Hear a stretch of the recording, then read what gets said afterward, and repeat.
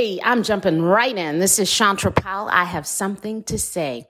So recently I have been traveling. I think I shared with you guys that I've been go since April, and it's been all good. No complaints. It's been really purposeful things. So this most recent trip, I flew with my son to a passing academy. Manning Passing Academy takes place in Thibodaux, Louisiana, every summer. It's quite an honor to get an invite, so I'm really proud of him. And it was actually his first time doing a sleepaway camp, so that was really cool too. He did well. Y'all. But so here's where the story comes, okay? So in the middle of this trip, there's the news that breaks about Roe versus Wade being overturned, and all of the emotion that all of us had the privilege of seeing on our TV, in our local streets, in our local communities, on our local outlets and radio and all of that, right? And really emotional, both sides. It does not matter where you land, okay? So that is really the point of this talk. It doesn't matter where you land. If you're for it, it's a travesty. If you're against it, it's a travesty. If you're somewhere in the middle, you're probably in a position to see how both sides bring some real value, to what they're saying. Okay. And so I probably am already tipping my hat, right? Looking at both sides. Okay. And leaving the emotion, to the side as much as we can, right? I'm like everybody else. There are things about this that tweaks me too, but how do we allow ourselves to not become so triggered that we lose the ability to just listen? Also, can you remember, and this is actually really apropos as I'm talking about bringing my son to a sports camp. Do you remember playing sports back in elementary school and middle school and, the kind on the recess yard that was a break from class and it was already catty anyway, right? And when the folks that, would pick the teams for volleyball or kickball or softball or whatever your ball was on your recess, right? They'd pick their teams, and it maybe was one of the gym classes where everybody had to be picked. So there was no option for you to opt out, right? You had to play or you got an F in gym for the day, right? And then you got picked or whatever, and you're on the team. And it wasn't necessarily the world's best team because, like I said, folks had to get picked. So not everybody is inclined to do anything with a ball. Let's just be clear, right? And someone would get picked. And someone would be happy that, a certain person was on their team because they thought they had the stud and all the things. And then they'd win. Inevitably, that power team would somehow win. And it turned into such a emotional outburst of we're better than you. We won, na boo boo, and all the things, right? Do y'all remember that? Do you remember if you just so happened to be a good player and you were picked on the less good team, how that really, really irked your nerves? Like it really irked your nerves because you were like, seriously, if I were on that team, we would have won too, right? But instead, your whole afternoon had to be spent hearing the gloating and the bragging and all the things that go with the lack of decorum to know how to position when you've seen success in something that you were hoping for, right? What? When you've seen success in something that you were hoping for, it's highly likely that the folks on the other end are not feeling quite the same. So then if your emotions are bringing you so high to gloat and be so proud and extra excited about it, then chances are on the other side, those emotions are living somewhere too, and it's not the same place. Well, which is right, which is wrong? Is it wrong for someone to be really, really proud of their success and their apparent win in a matter that was very important to them? Is it wrong for someone to be really emotionally tilted because they didn't win and they really wanted something another way and they really believed that it was the right thing in their heart down from their toes? Is that wrong?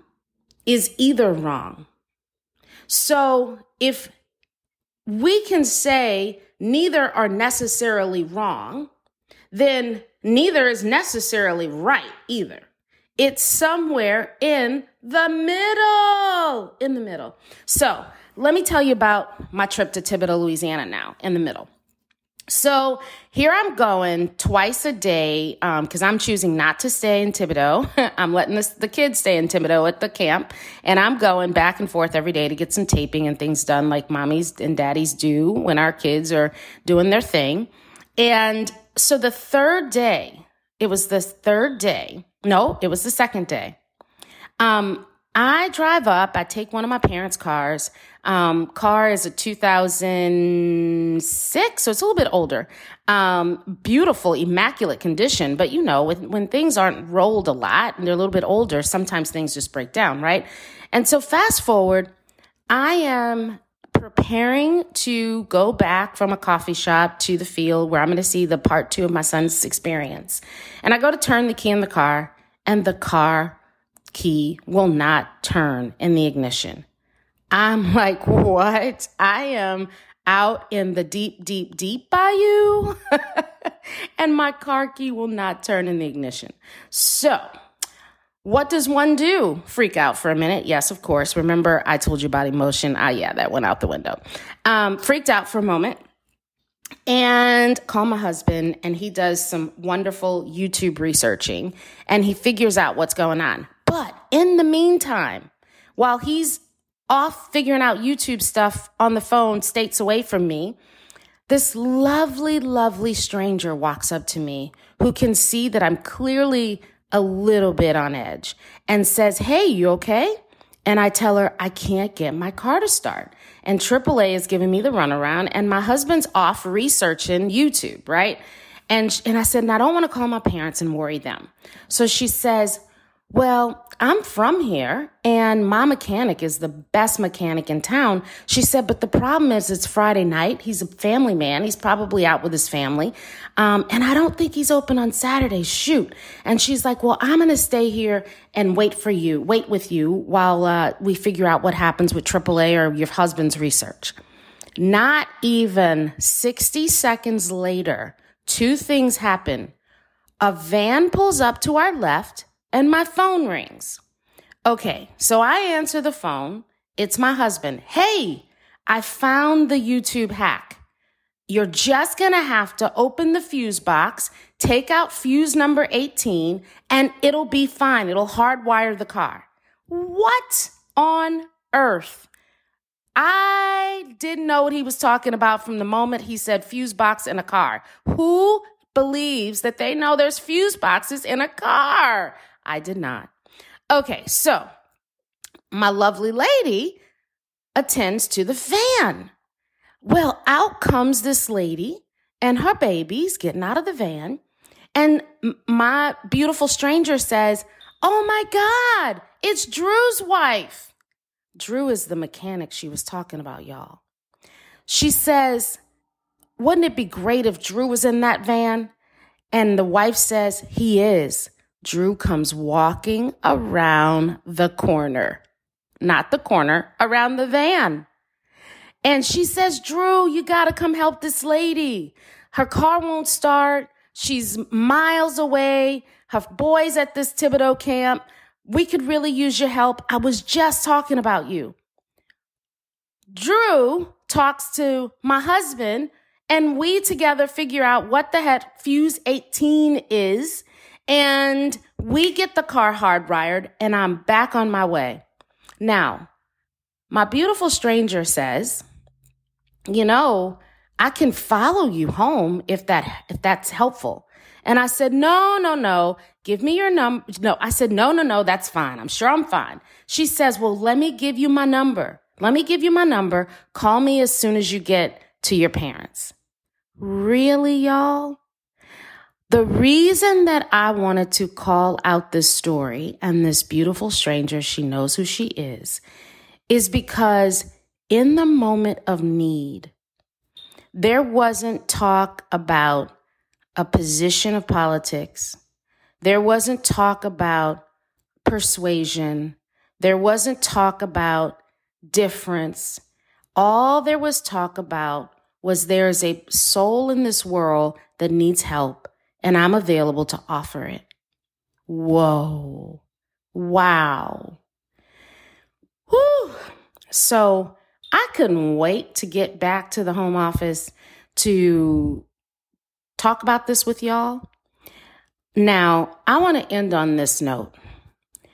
I believe every life is beautiful.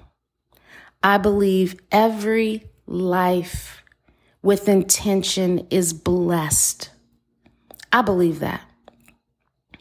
I also believe that we all have a choice. We all have choice. The Word of God speaks of choice. We all have a choice. And we're also not supposed to judge. We're not. It says, do not judge. Do not judge. So I don't know where any of this lands on you or for you, but I hope, and I pray that if you hear me say nothing else in this podcast moment, you hear me say the word love. Love. Love yourself. Love your neighbor. That's all I got. Be well. Be blessed.